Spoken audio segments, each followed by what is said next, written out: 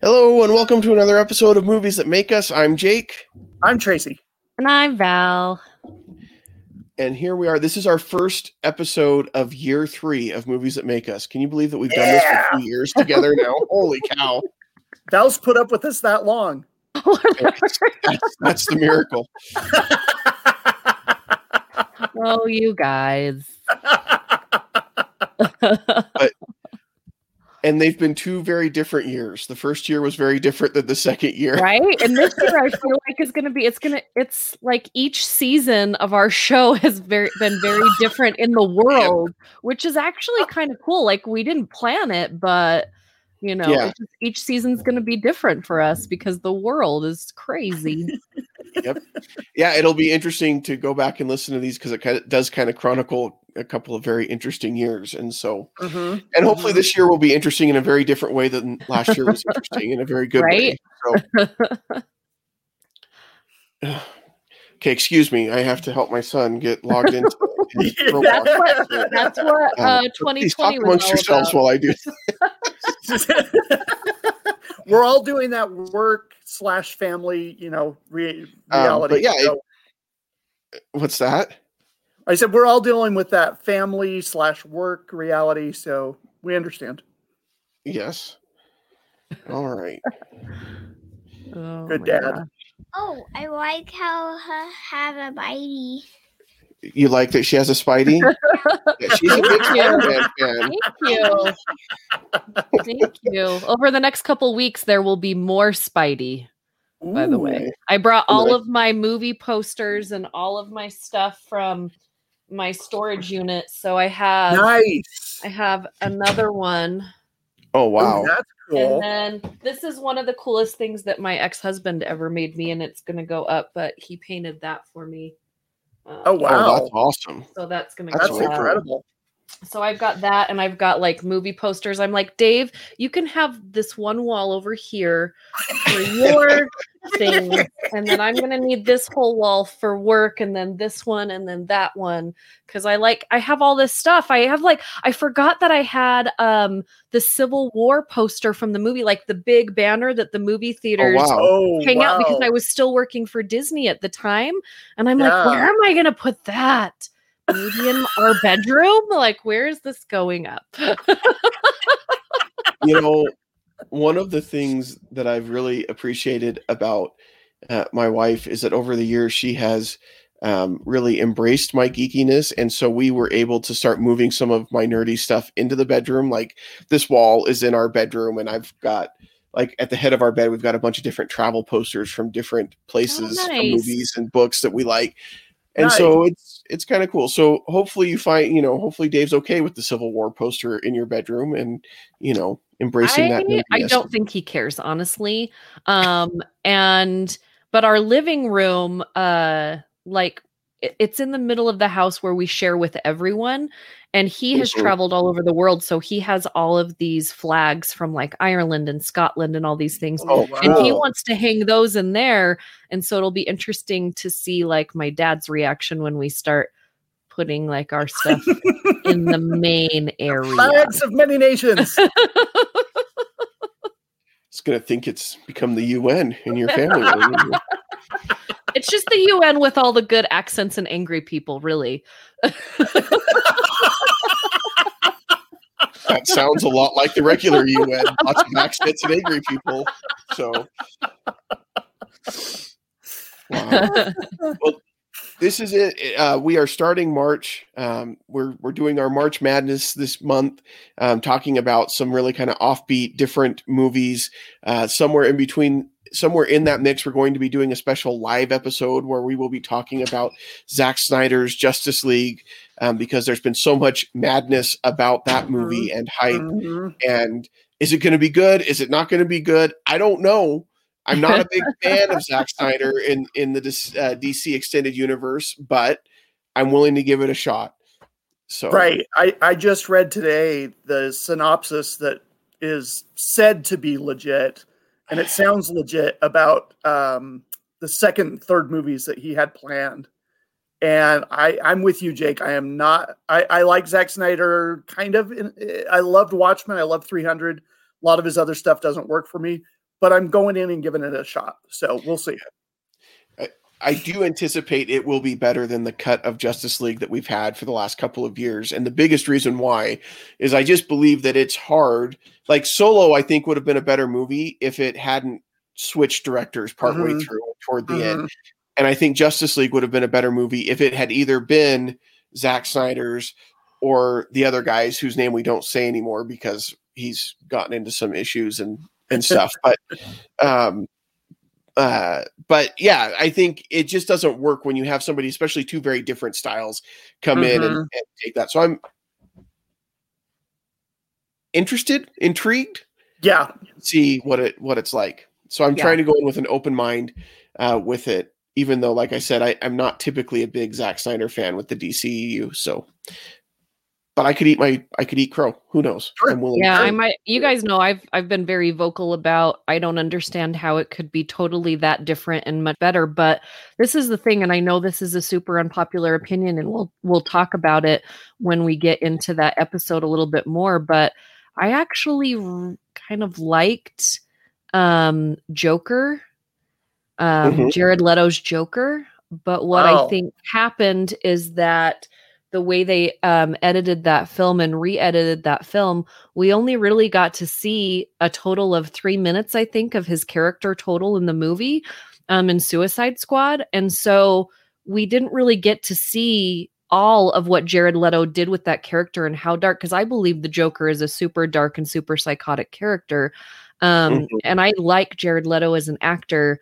And so I'm excited to see him in this movie because he wasn't in the other one in the original cut. That was filmed just now. Yeah. So now he's in the Zack Snyder cut of that. And I if I know this correctly, they filmed like hours and hours of the Joker scene, doing different scenes for Suicide Squad, and it just didn't make it in the movie. And so that's why we don't understand his, like, people like, I don't understand why he was doing this and doing that. And he just looks like, a really jokered out Kevin Federline, whatever. Like, I get but for me, like, I really liked the direction he was going with it because it was a kind of Joker that we'd never seen before. I don't want to keep seeing the same Joker over and over and over. So I was very intrigued by this different kind of Joker.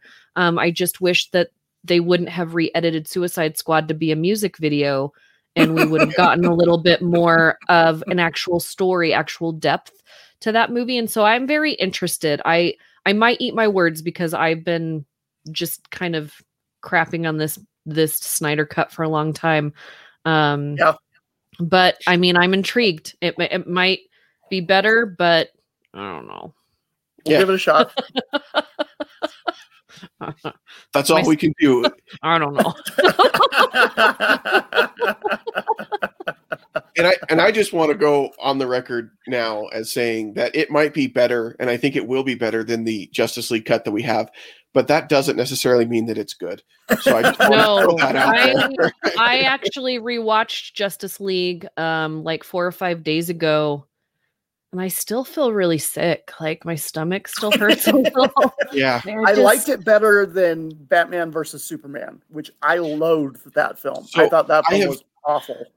I have heard a lot of people say that the director's cut of Batman v Superman, and I think they've got the ultimate cut or whatever on HBO Max right now, is better, and it fills in the holes, and it's a much better movie. So I tried starting to watch that the other day, and I haven't gotten very far into it because it just brings back those traumatic experiences of watching Martha. Yeah, exactly.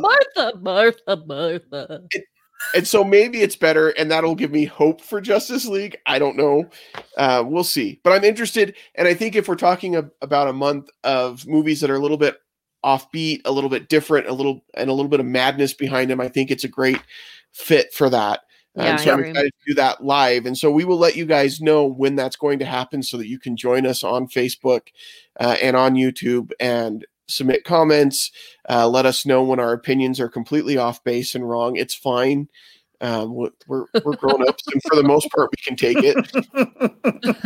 But no, it'll be fun to be interactive because I do think that there are a lot of opinions and feelings going into this. there's not a lot of people that are just lukewarm about it. So I think there will be a lot of opinions after it comes out. So it should be interesting. And today we've talked about Zack Snyder. We're talking about directors today as we do our staff picks. And as we are going into March Madness, we wanted to talk about some directors who are known to be a little offbeat and a little bit different, and pick 3 films from their repertoire of films that they've done. That kind of represent a little bit of their madness and a little bit of their offbeatness. So Tracy, why don't we start with you? I don't remember who we started with last month, but we're going to start with you this month. I think we started with Val last month. Yes. So we're going to start with you, Tracy. Yep. I got some heavy stuff this month, friends. Okay. But so I went with a director who I feel is one of the most unique visionaries, one of the most unique directors with his point of view. Somebody who doesn't compromise his vision, and has some very controversial and unique and interesting films. And I went with Darren Aronofsky. Okay. So he is. So the 3 films that I picked, and these 3 films were released right in a row. He started off, before we get to my picks, so he started off with the movie Pi. It became a Sundance critical acclaimed hit, kind of became the talk of Sundance. That led him into the film Requiem for a Dream, which deals with substance abuse, and that got all sorts of attention. And then we move into my first pick, which is one of my favorite films and one that I feel like we should probably discuss one of these days, The Fountain. The Fountain stars Hugh Jackman. It's 3 separate stories told over 3 different time periods. It is the story of a conquistador in Spain who is searching for the tree of life in order to let his queen live forever. Then we have the modern day, and he is a cancer brain tumor research specialist racing to try and find a cure for cancer as his wife is dying from cancer. And then we have a future where a space traveler, Hugh Jackman, is traveling to a dying star in order to bring the tree back to life in order to regenerate it.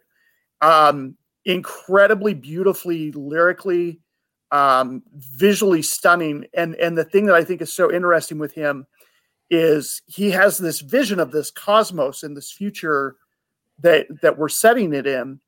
And they came back with a quote for like $10 million for the CGI. And he's like, there's got to be a better way to do this. I don't have the budget for it, but I don't want to dilute my vision.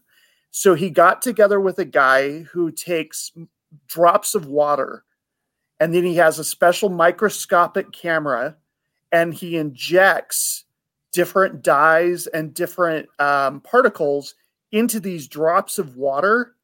And because you're watching gravitation, you're watching some of these physical aspects to them, it creates this really bizarre, otherworldly, space-like effect.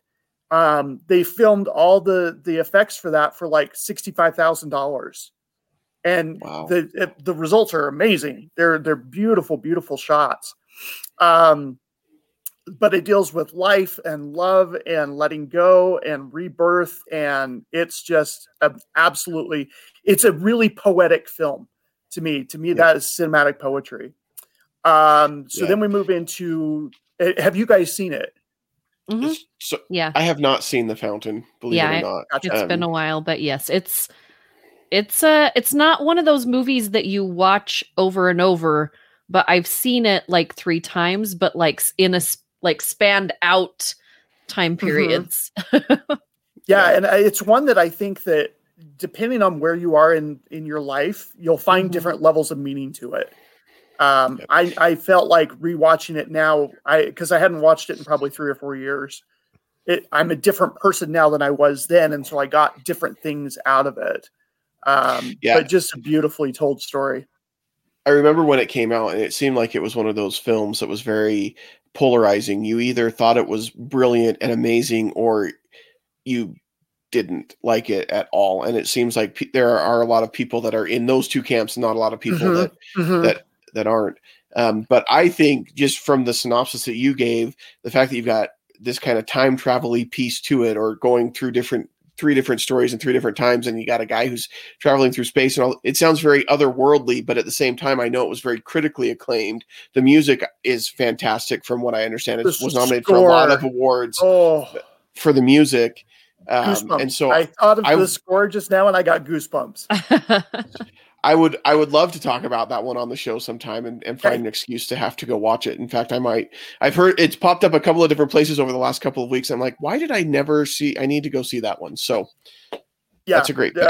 Really, really, really interesting stuff. And that's the thing with Aronofsky is you either love the piece or you hate the piece.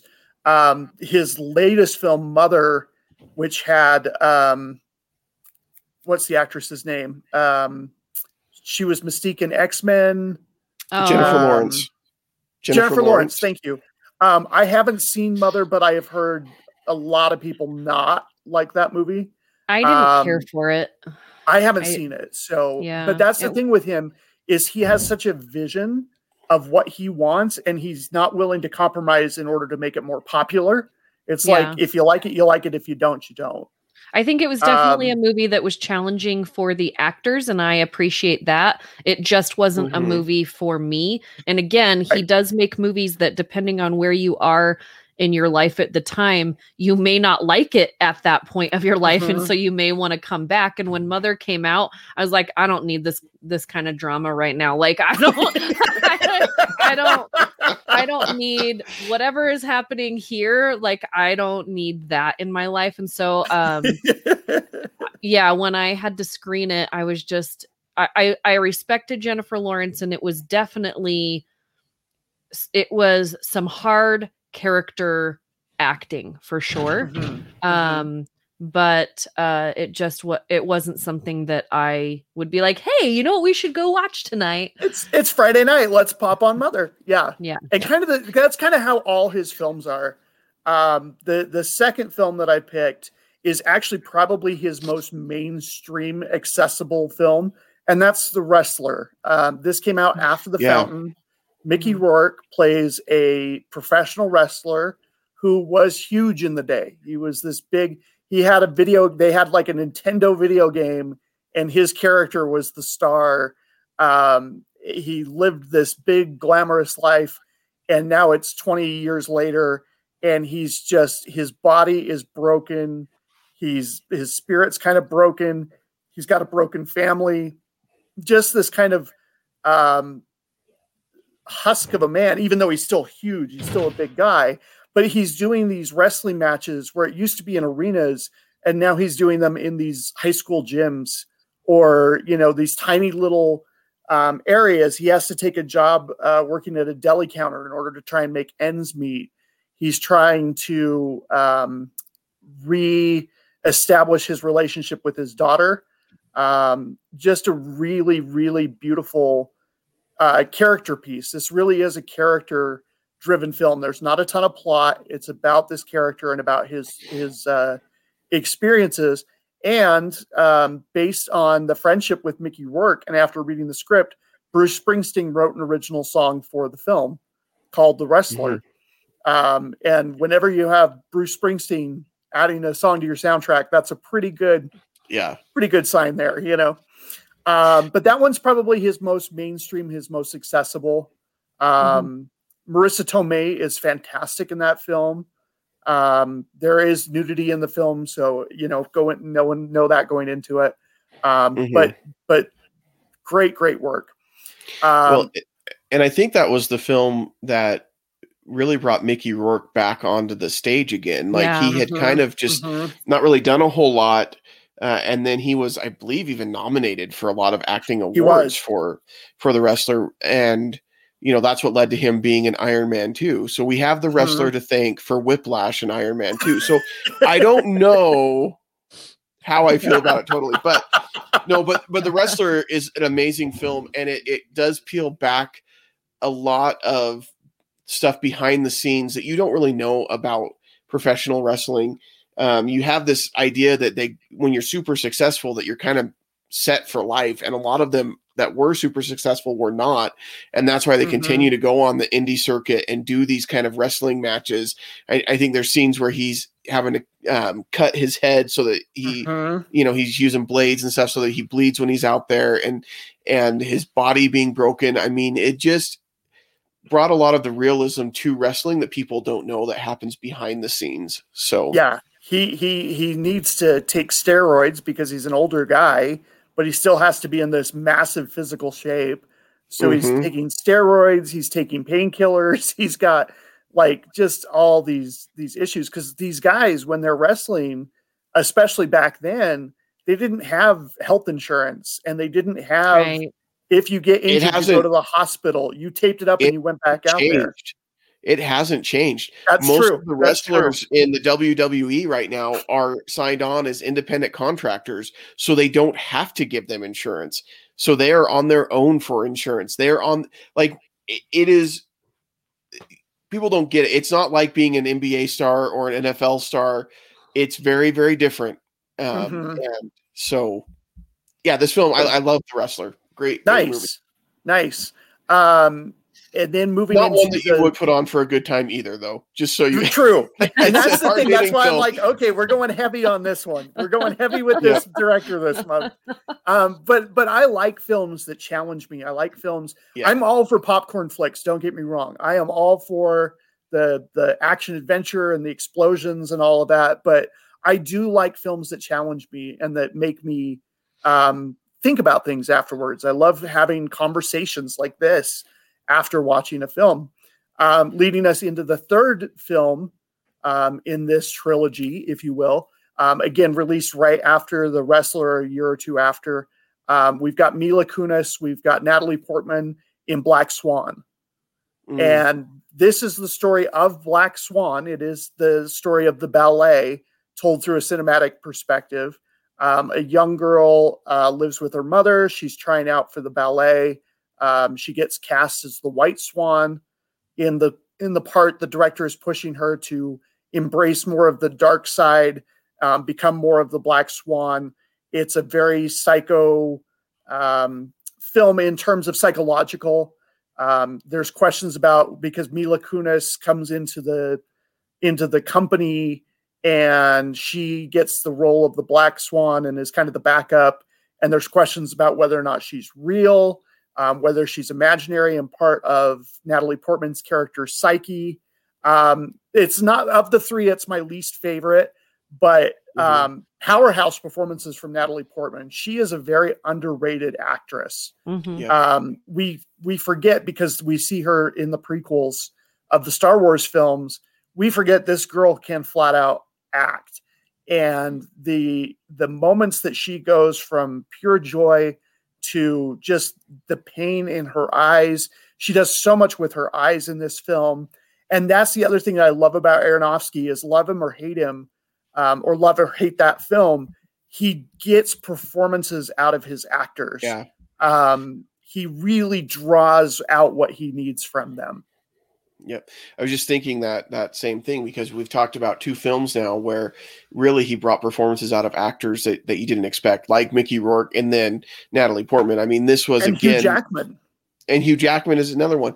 I think, again, Natalie Portman, like you said, she was known for the Star Wars prequels, and that was really it. And this really was the thing that people looked at and said, oh, Natalie Portman can actually act. And not that she didn't act in the Star Wars. Yeah.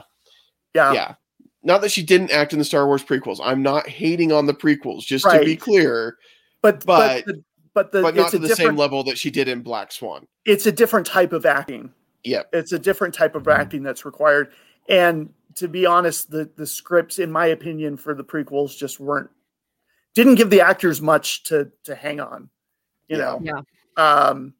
And then not included in the picks, but I had never actually watched it all the way through. And the other day while I was working, Noah with Russell Crowe was on the Sci-Fi Channel. And I'm like, I've seen bits and pieces. I've never seen the full thing.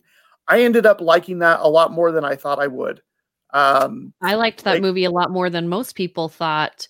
There's just so many things that he makes you question in that film beyond what people think it's about.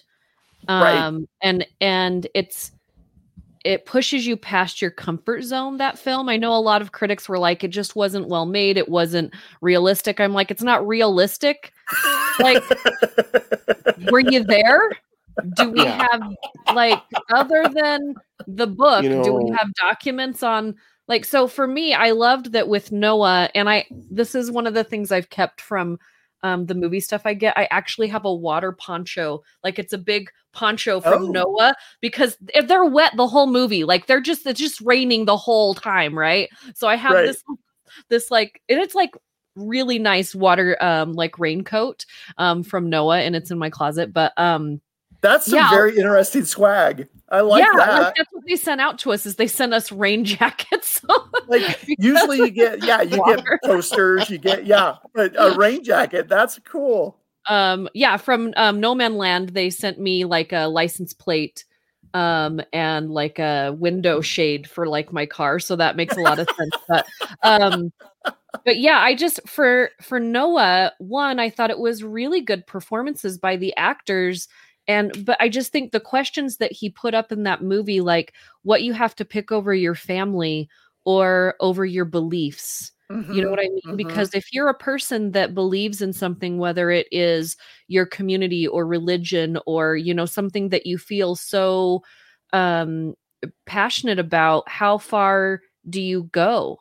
You know, could you choose that over a family member, or over your family member's happiness, or over your community's happiness?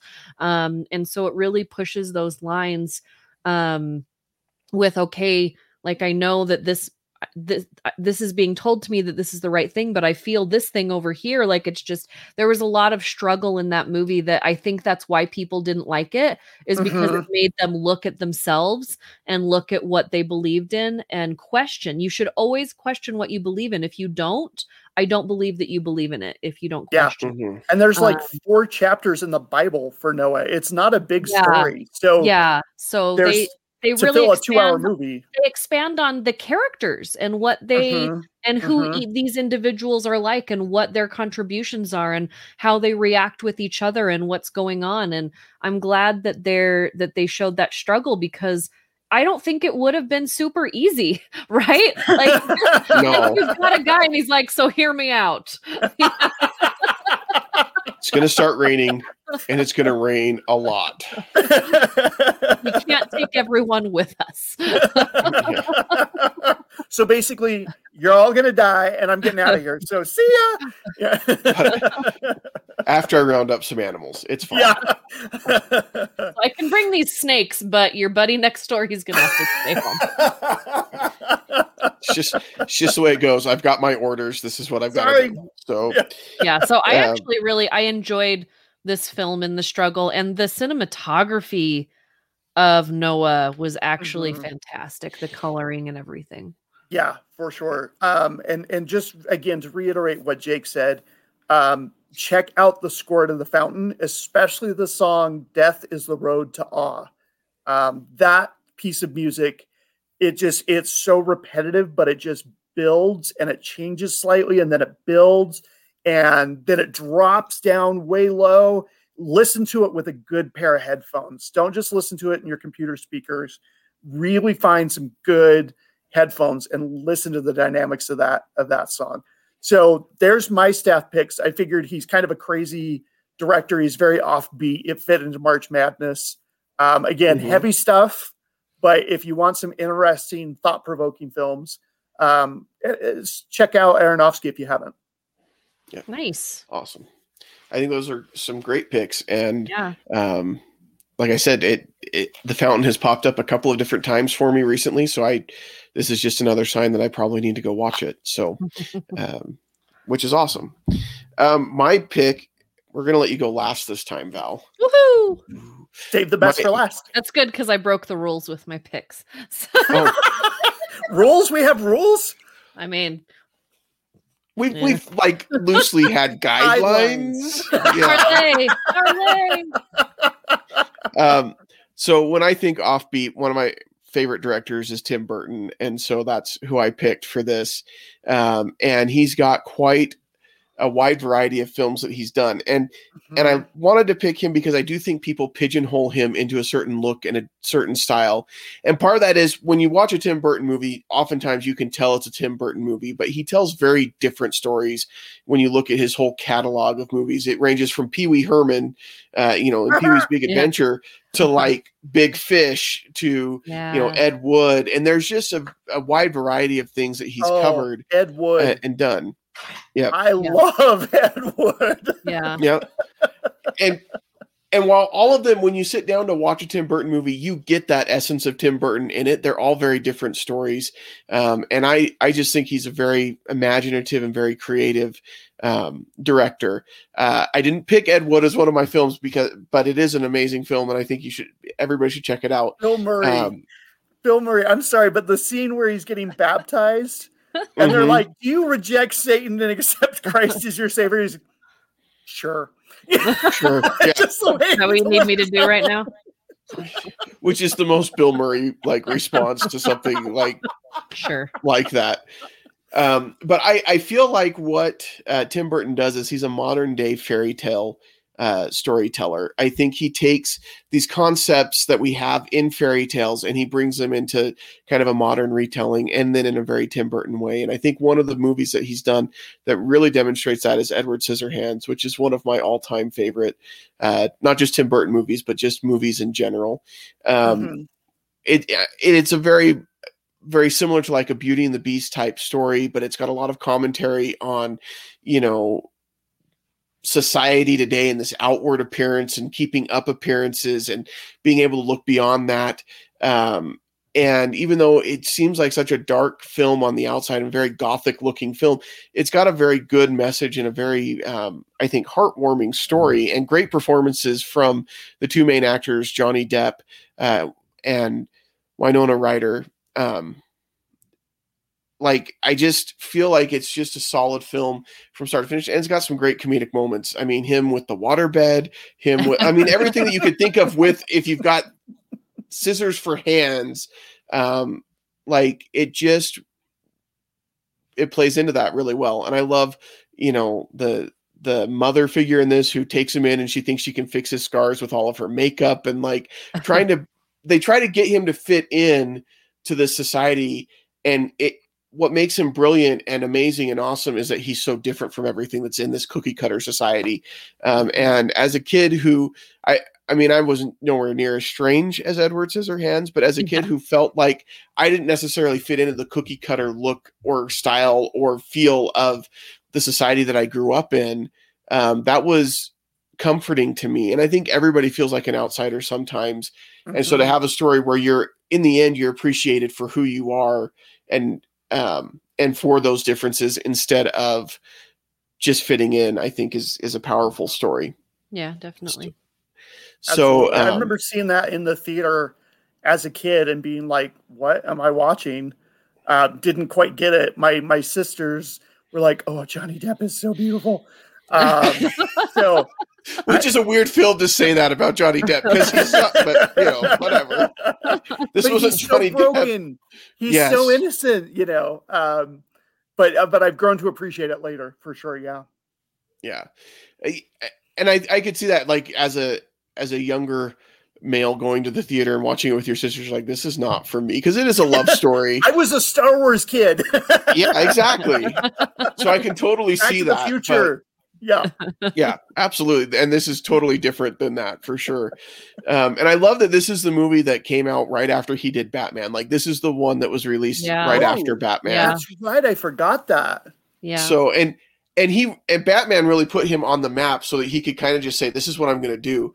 Without the success of Batman, Nightmare Before Christmas wouldn't have happened because he went to Disney before he had worked for Disney as an animator, presented Nightmare Before Christmas, and they're like, this is not for us. Yeah, it's a little dark. And then Batman happened and they said, hey, we would love to do Nightmare Before Christmas if you want.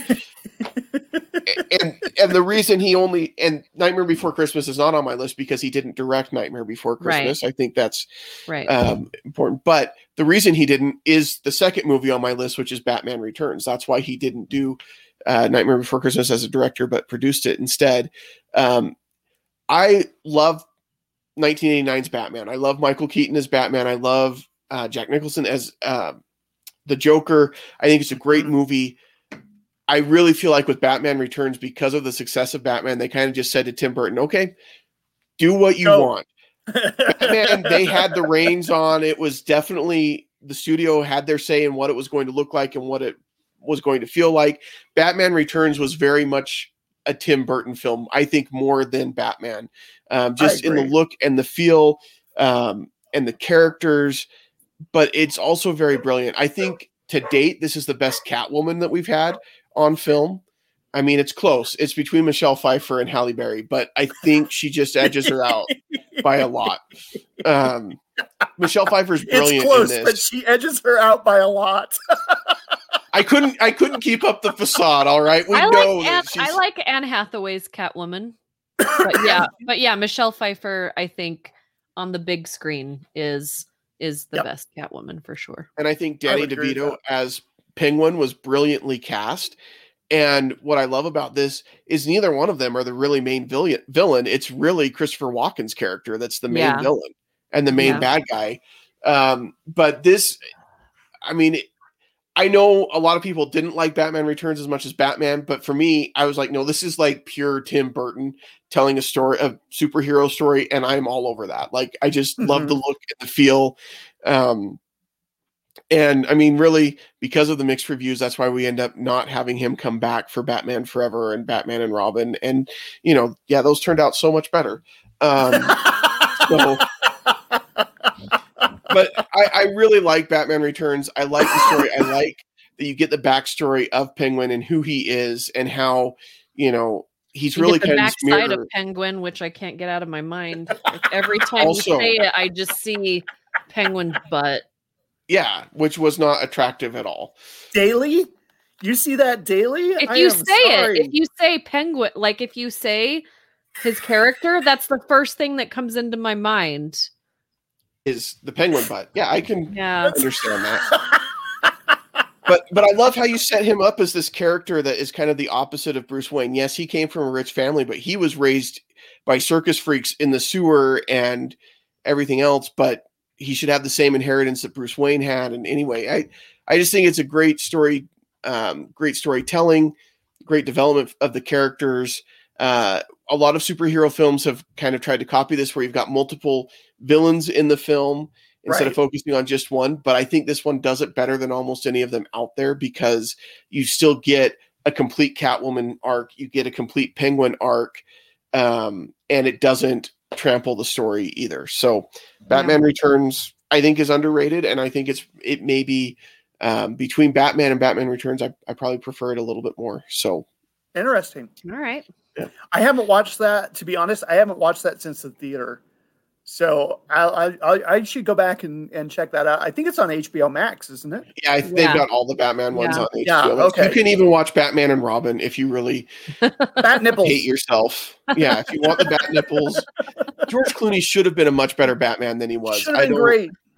I don't get it. I think if he was George Clooney now making that film, because he knows he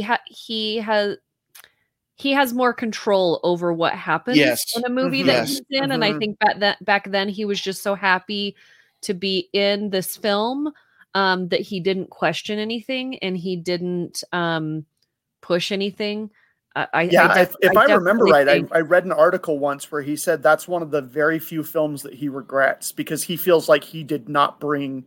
He's like, the film, whatever the film is whatever the film is, but he was not happy with his performance and his contribution. Yeah. He didn't really question what he was being told to do. He just did it because he just felt so lucky to be there, and instead of like doing his job, basically. Mm-hmm. Yep. Then the third film that I've got is a very different one. It's his animated film, The Corpse Bride, which I'll be honest, it's on here for purely selfish reasons. I love the film, but it's on here because, buddy. Yeah, exactly. But when I think of Tim Burton, this is a film that my wife and I watch on Valentine's Day. We watch it at Halloween time, because this was a film that we went when we were first dating, and we went and saw it. And it's the first time we held hands. And so it's always one that reminds us. Yeah, it reminds. It's like our love story. Not really, because neither of us were dead. Like, but it was a romantic film that we went and saw together, and it reminds us of our love story as it's growing. Anyway, so but it's a great film. Nightmare Before Christmas was produced by Tim Burton, looked very much like Tim Burton. He had a lot of say and control over it, but this was really him directing this animated feature. It's the same style of animation. It's a very different kind of fairy tale type story about love and the importance of, that relationship. And you've got two very awkward people in the two main characters that are going to fall in love. And then you've got the corpse bride, and it's just all great. It is just so pure Tim Burton. The music is fantastic because, of course, Danny Elfman's involved in the music. You've got Johnny Depp doing some of the voice acting. Like, it's got the whole cast of what you expect in a Tim Burton film, a modern Tim Burton film. And it's just fun. It's a great little Halloween feature, but you can watch it anytime. So that's my third pick. Nice. I like that Burton has. He's like an auteur. He's got his own style, his own vision. Like you said, that it's a Tim Burton film when you watch it, which I love that you can carry that type of thing all the way through your career. And like you said, it's a Tim Burton film, but within that genre, it's almost like its own sub-genre. Like there's these different levels of films. And storytelling, like you said, yeah. Yep, I agree. And that doesn't even touch on. I mean, you've still got Mars Attack. You've got Sleepy Hollow. You've got just the Demon Barber. Yeah, I can't think of the name now. Oh my gosh, Sweeney Todd. Yeah, there it is, Sweeney Todd. And just so many different. You've got Big Eyes. Like there's just so many. Yeah, so many different films to choose from. But yeah, you do definitely know when you're watching it, this is a Tim Burton movie. I will submit one of the things that he's just so dark and gothic. He's not. His films and his stories actually are not. They may look dark, but when you watch them, they're very optimistic and very positive more often than not. It's just the aesthetic. It's like when people say that people wear black all the time. Oh, they're dark. They must be really sad all the time. No, we just like black. Like it's just our aesthetic, but we have nice things to say. Yeah, exactly. Sometimes. Exactly. And plus Danny Elfman, I mean, without Tim Burton, Danny Elfman wouldn't be the film composer that he is today. And I think he's done some incredible scores with Tim Burton and even aside from Tim Burton movies. So anyway. All right, Val, let's hear your picks that don't follow the rules. Here we go. I'm not following the outline of the three movies, like picking three specific movies. But my favorite offbeat director is Robert Rodriguez. Nice. So I love him. And a lot of people have seen more of the stuff that he's produced than he has directed. But he kind of has these three different sections of film directing. He dabbles in a lot of things, which I love. So in like the mid 90s, he had, Desperado, which I love, Four Rooms, and From Dusk Till Dawn, that all came out in the same year. Like literally all came out in 1995, 1996, you had Desperado, Four Rooms, and From Dusk Till Dawn. And these movies are so great. Like I love, right now vampires are really in, so let's make a vampire movie with From Dusk Till Dawn, but it's not. It's like this. It's not your typical vampire film. It's Robert Rodriguez. And then you have Four Rooms, which is all of these crazy stories of these different people that happen in this room. And what I love about him is with Four Rooms, it was kind of a Tarantino-esque movie, but in a way that I can digest it. Because I was going to pick Tarantino. I don't necessarily. I respect Tarantino's work. And what he does as a director, but I don't love his films. They're not necessarily all for me, but I respect what he does. Whereas you have Robert Rodriguez, where his mind works in a similar pattern, but I can actually digest his films, right? It's not. It's not just blood for the sake of blood. It's not long for the sake of being long. And Desperado is just great. If you haven't seen the movie Desperado, you need to go and see that. But then we move into the 2000s and he does Sin City and Grindhouse. And I'm not a huge fan of Grindhouse. Right. And Sin City is not a movie that I can watch all the time, but what he did with Sin City is crazy cool. Like just the black and white effects, the fact that this was, a superhero movie that's not a superhero movie. But in that same time period, he does Spy Kids. I have watched Spy Kids so many times with Sammy. Like we love Spy Kids. You've got his weird off the wall like humor and storytelling, but in a way that families can sit down and watch it together. I don't know, like, do you guys like Spy Kids? I don't know that I know a person that doesn't like Spy Kids. Yeah, it's one of those films that, like, when you just see the previews or you're not familiar with it, you haven't seen it, you're like, that's a kid's movie and I'm not interested. But then your kids make you watch it and you're like, okay, if I have to sit through a kid's movie, that one was enjoyable. Right. Exactly. It's just it's got this oddball, humor and oddball characters everywhere. And he does have a very specific styling, just like the other two directors. He has a specific styling to the coloring of most of his films, especially during the late 1980s and early 2000s, when even if you go from Spy Kids to Four Rooms, to Sin City, he's got this very specific look to the films that he does, but he also pushes himself. And then he does Once Upon a Time in Mexico. Yes. Which I have to say, this is one of the most underrated movies that there is out there. I think Once Upon a Time in Mexico, it's a weird love story. It is. It's just this weird love story. And I would have to say that Antonio Banderas probably wouldn't be the actor that he is.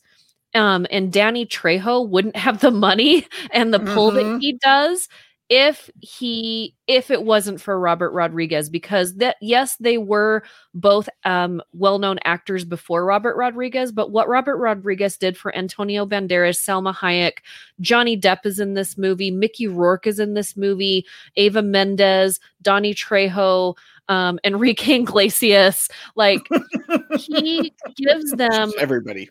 He gives them storylines that he pushes them and he allows the audience to see where they can be pushed, where I think, Antonio Banderas was in Zorro. We all enjoy the Zorro movies, but what he keeps doing, I think Antonio Banderas is kind of like Johnny Depp to, your pick, Jake. Like Antonio Banderas for Robert Rodriguez is fantastic. And honestly, Antonio Banderas has been in other movies, but I think my most favorite of his movies are Robert Rodriguez movies. Well, and you can tell that they've got that kind of relationship because the fact that he could go to Antonio Banderas and say, I'm doing this spy movie for kids that's going to be like at the point that Antonio Banderas was in his, at the point that he was in his career, he could have very easily been like, that is not, I'm not attaching myself to that project, but because he trusted Robert Rodriguez, he was in. And I think that matters. I know we've done Dusk Till Dawn together, and I know we've done Machete, and I know we've done all, but how about we do this Spy Kids thing? And because he is so good at what he does, people just say yes. But I love the fact that he doesn't just do films, just like the cinematographer that I chose. She did a lot of things outside of films. She also did TV shows. Is that Robert Rodriguez also does short films? Like he did a short film with Demi Lovato, which was very thought-provoking. He also did, some things. My phone's ringing. Sorry. With Lady Gaga, he works with people that like to think outside of the box, and he's not beyond doing shorts or, out of the box things. And I would have to say, like, yes, I'm going to jump from these big movies that we've all seen, and we haven't talked too much about the movies like we have with yours, but because I want to spend most of my time talking specifically about my last pick. But I have to say, I just love the fact that you can look at his repertoire of directing and producing. He is a huge producer of things. Yes. Is that you can look. Yeah. I was just going to say, he has helped so many people from the Latin America and Mexican community in terms of his cinematographers, a lot of his behind the scenes people, he tends to hire minorities, which is fantastic. Yeah. And I love that about him, because if he sees something that is intriguing to him or a person that is intriguing to him, he doesn't care about the Hollywood aspect of it. He's like, you know what? I want to get in there and do that. I want to see what this person can do. This intrigues me over here. I want to see it. Like, you know, for somebody to pitch Sin City and for that to work, you know, again, it's not one of my favorite films, but I really respect as a filmmaker what he did with Sin City. And you know, immediately when I say the word Sin City, what do you guys picture? You picture, you know, a very specific scene or shot from the film. It's a Frank Miller comic book brought to life on screen. Right. Yeah, which is incredible. And the same black and white feel and look that the comic book had. Yeah. And I honestly think if Sin City would have been made last year instead of in 2005, it would have gotten more recognition than it did. I could see that. Yeah. And but at the same time, I think it's one that helped pave the way to see that you can take these great stories from comic books and make them into great, powerful movies. And it's one that probably doesn't get the same recognition that, like, you know, Tobey Maguire Spider-Man gets or whatever, but it should, because it really shows us, like, it opens the door for like the Dark Knight trilogy being made and things like that, because it's a much more serious, gritty story than a superhero story normally is. And anybody who can take Elijah Wood and make him creepy as bleep, well done. Yeah. Right. Well, I'm looking at his timeline, and the reason why I respect him so much, and I think it's because me as a person, like, I don't ever want to be put in a box of this is what you do. Right. And so when I look at his timeline just from 2010, he directs Machete. He directs the TV series Women in Chains, which, if you have not seen that, it's really cool. And then he did the Jetsons. Like, I didn't know he did the Jetsons. He did the Jetsons, and then right after that, he did Spy Kids, and then he did Nike, the Black Mamba, and then he did you know, a couple of other like behind the scenes things before he did Matador TV series, where he did a couple of things, and then he went on to do the Demi Lovato Confident video short. So just like jumping all over the place. And then I know I did the review for Alita Black Battle Angel, and I didn't give this movie a high grade. I think it was like a C+ or a B-, just because I didn't feel like I got everything I needed to out of the film. But as far as the directing of the film and the storytelling of Alita when it was being made, I do respect the film. You know, but what I really, really want to talk about is he directed one of my absolute favorite episodes of The Mandalorian. And that's chapter 14, the tragedy, when they bring, you know, Baby Yoda, which is not the child, to the planet. They put him on, you know, that rock in the middle of everything. And then Boba Fett comes in and there's the huge battle. That was directed by him. So, and that's one of my absolute favorite episodes. And you can tell that it is a little bit him if you know him in the way that he does storytelling, and he likes to do this conflict, but with other stories going on at the same time. That's most of his movies are like, okay, there's a conflict over here, but then there's a story going on over here, and then they're all going to come together. And if you haven't seen chapter 14, the tragedy, for The Mandalorian, you definitely need to check that out. But I think Robert Rodriguez, I don't think that we've seen all from him that is the best from his directing yet. I think he's produced more well-known movies than he's directed, but I love that. I love that he's okay stepping aside as a director and saying, you know what, I may not be the right person to direct this film, but I want to be a part of it, so I'm going to help get it made. But I love From Dusk Till Dawn, Machete, like all of those. They're great. Like, I don't know if I would put them in campy films, but they're tongue in cheek for sure. But they're very well made, and they're so much fun, but they're dark and they're gritty. And it's and Salma Hayek is hot, and she's in almost every single one of his movies, and she's hot in all of them. So like, Yeah. Oh yeah. Well, and I love the fact that they took George Clooney, and Yes. that was the height of his Sexiest Man Alive, and well, they because give that him was this the edgiest role for these him at the hand time. tattoos and make him such a dark, awful. He's a mass murdering character who Yeah. gets caught up in a strip club that turns out to be full of zombies.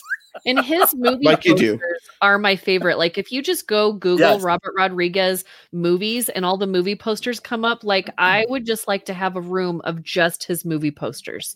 They're That just would be so cool. there's just he just has a very specific look at the world that as you watch his films you kind of get to live there for a minute. I mean, when you're watching Spy Kids and you have like these thumbs, you know what I mean? Yeah. Like, Yeah. like what the crap is that? They are so creepy. So creepy. And weird. But it works within the context of the film. One of the things on the Mandalorian, if you watch the behind the scenes making of series, that Robert Rodriguez goes up to Jon Favreau and he says, typically 1 page of script is 1 minute on screen. Mhm. This is like 20 pages, and I shoot fast. I edit fast. This is going to be like a 15-minute episode. Yeah. So are you okay if I expand the action? And Jon Favreau goes, that's exactly why I want you to direct this Exactly. episode. Yeah. Because when I'm watching it, as soon as the action started taking place, when Boba Fett starts opening up his can, Yes. I was like, this is Robert Rodriguez. Like he's Yep. such a You good can tell. director of Yeah. action. Yeah. Yeah, his action. That's why I like him. Again, his brain, he works a little bit backwards in filmmaking, just like Quentin Tarantino. But unlike Quentin Tarantino, I think that it's less about himself and more about the film. And he is quick. Mm. His editing is quick. His scenes are quick. He is very much, if somebody can't understand what you're trying to say in a minute or two, then that probably shouldn't be in the film or in the project that you're making. And I love the fact that he can say so much in so little time, and you understand it, you comprehend it. And the character development that he can do in one scene, like in Desperado, when you have Antonio Banderas walk into this bar and he sets down his case and he sits there and he doesn't say really anything. And it seems like the longest time, but I think maybe it's 30 to 60 seconds on camera, but you understand something going to go down in here. Like, I'm just like, something's going to happen, just because he shoots it so quick, but it seems like such a long period of time. But just the shots of the eyes to the case, to his hands, to, the other guy's eyes. And you're just like, okay, like something's going to happen. It's going to happen. Yeah. It's going down. Well, and I think he made that movie for like $19,000 or something. Most of his early 90s movies and into crazy the low mid-90s, amount. it's not big budgets. And Mhm. again, because he can shoot so quickly and he understands, how to tell a story. Like if you've ever been to film school, like they make you make 8-minute movies and you have to understand how to tell a movie or tell a story in such a short period of time. I bet he just aced that, where all of us are struggling. No, I need more time to like just drag this out, but I bet he was like, okay, well, mine's 3 minutes and it's like a masterpiece, like he can fit so much story and so much character development in so short a period. That's amazing to me when we live in a world right now when everybody's trying to make a 3 to 4 hour movie, and he doesn't need that to tell the story. I admire it. Like I admire the fact that he's like, let's just tell it. I don't need my ego behind it. I don't need, all of stuff. And I bet it was really hard for him, for The Mandalorian, to say, okay, we got to create some action here, because he doesn't like to fill his movies with fluff. Everything needs to have meaning, and everything occurs for a purpose.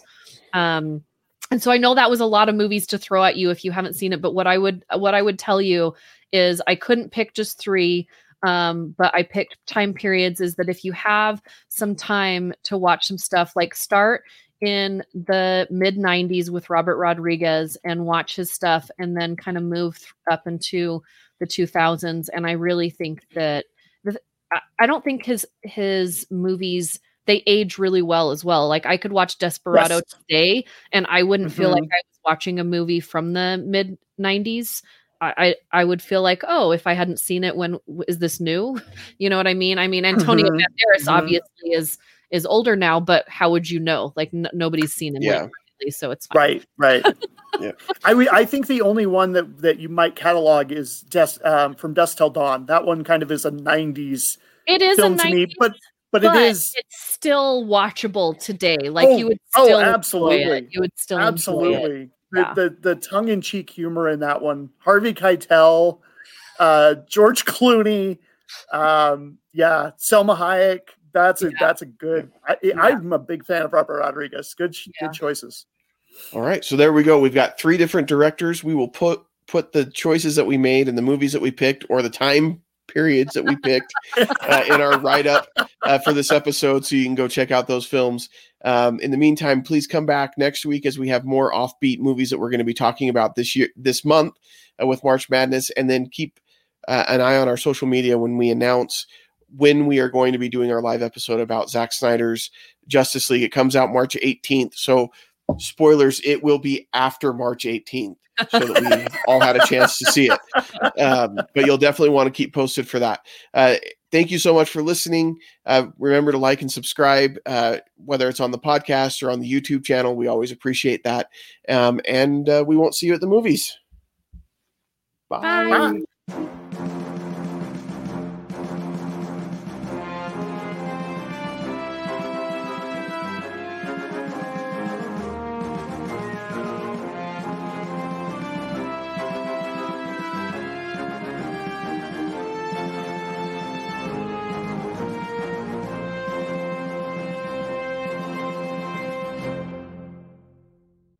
This has been a Stolen Droids Media production.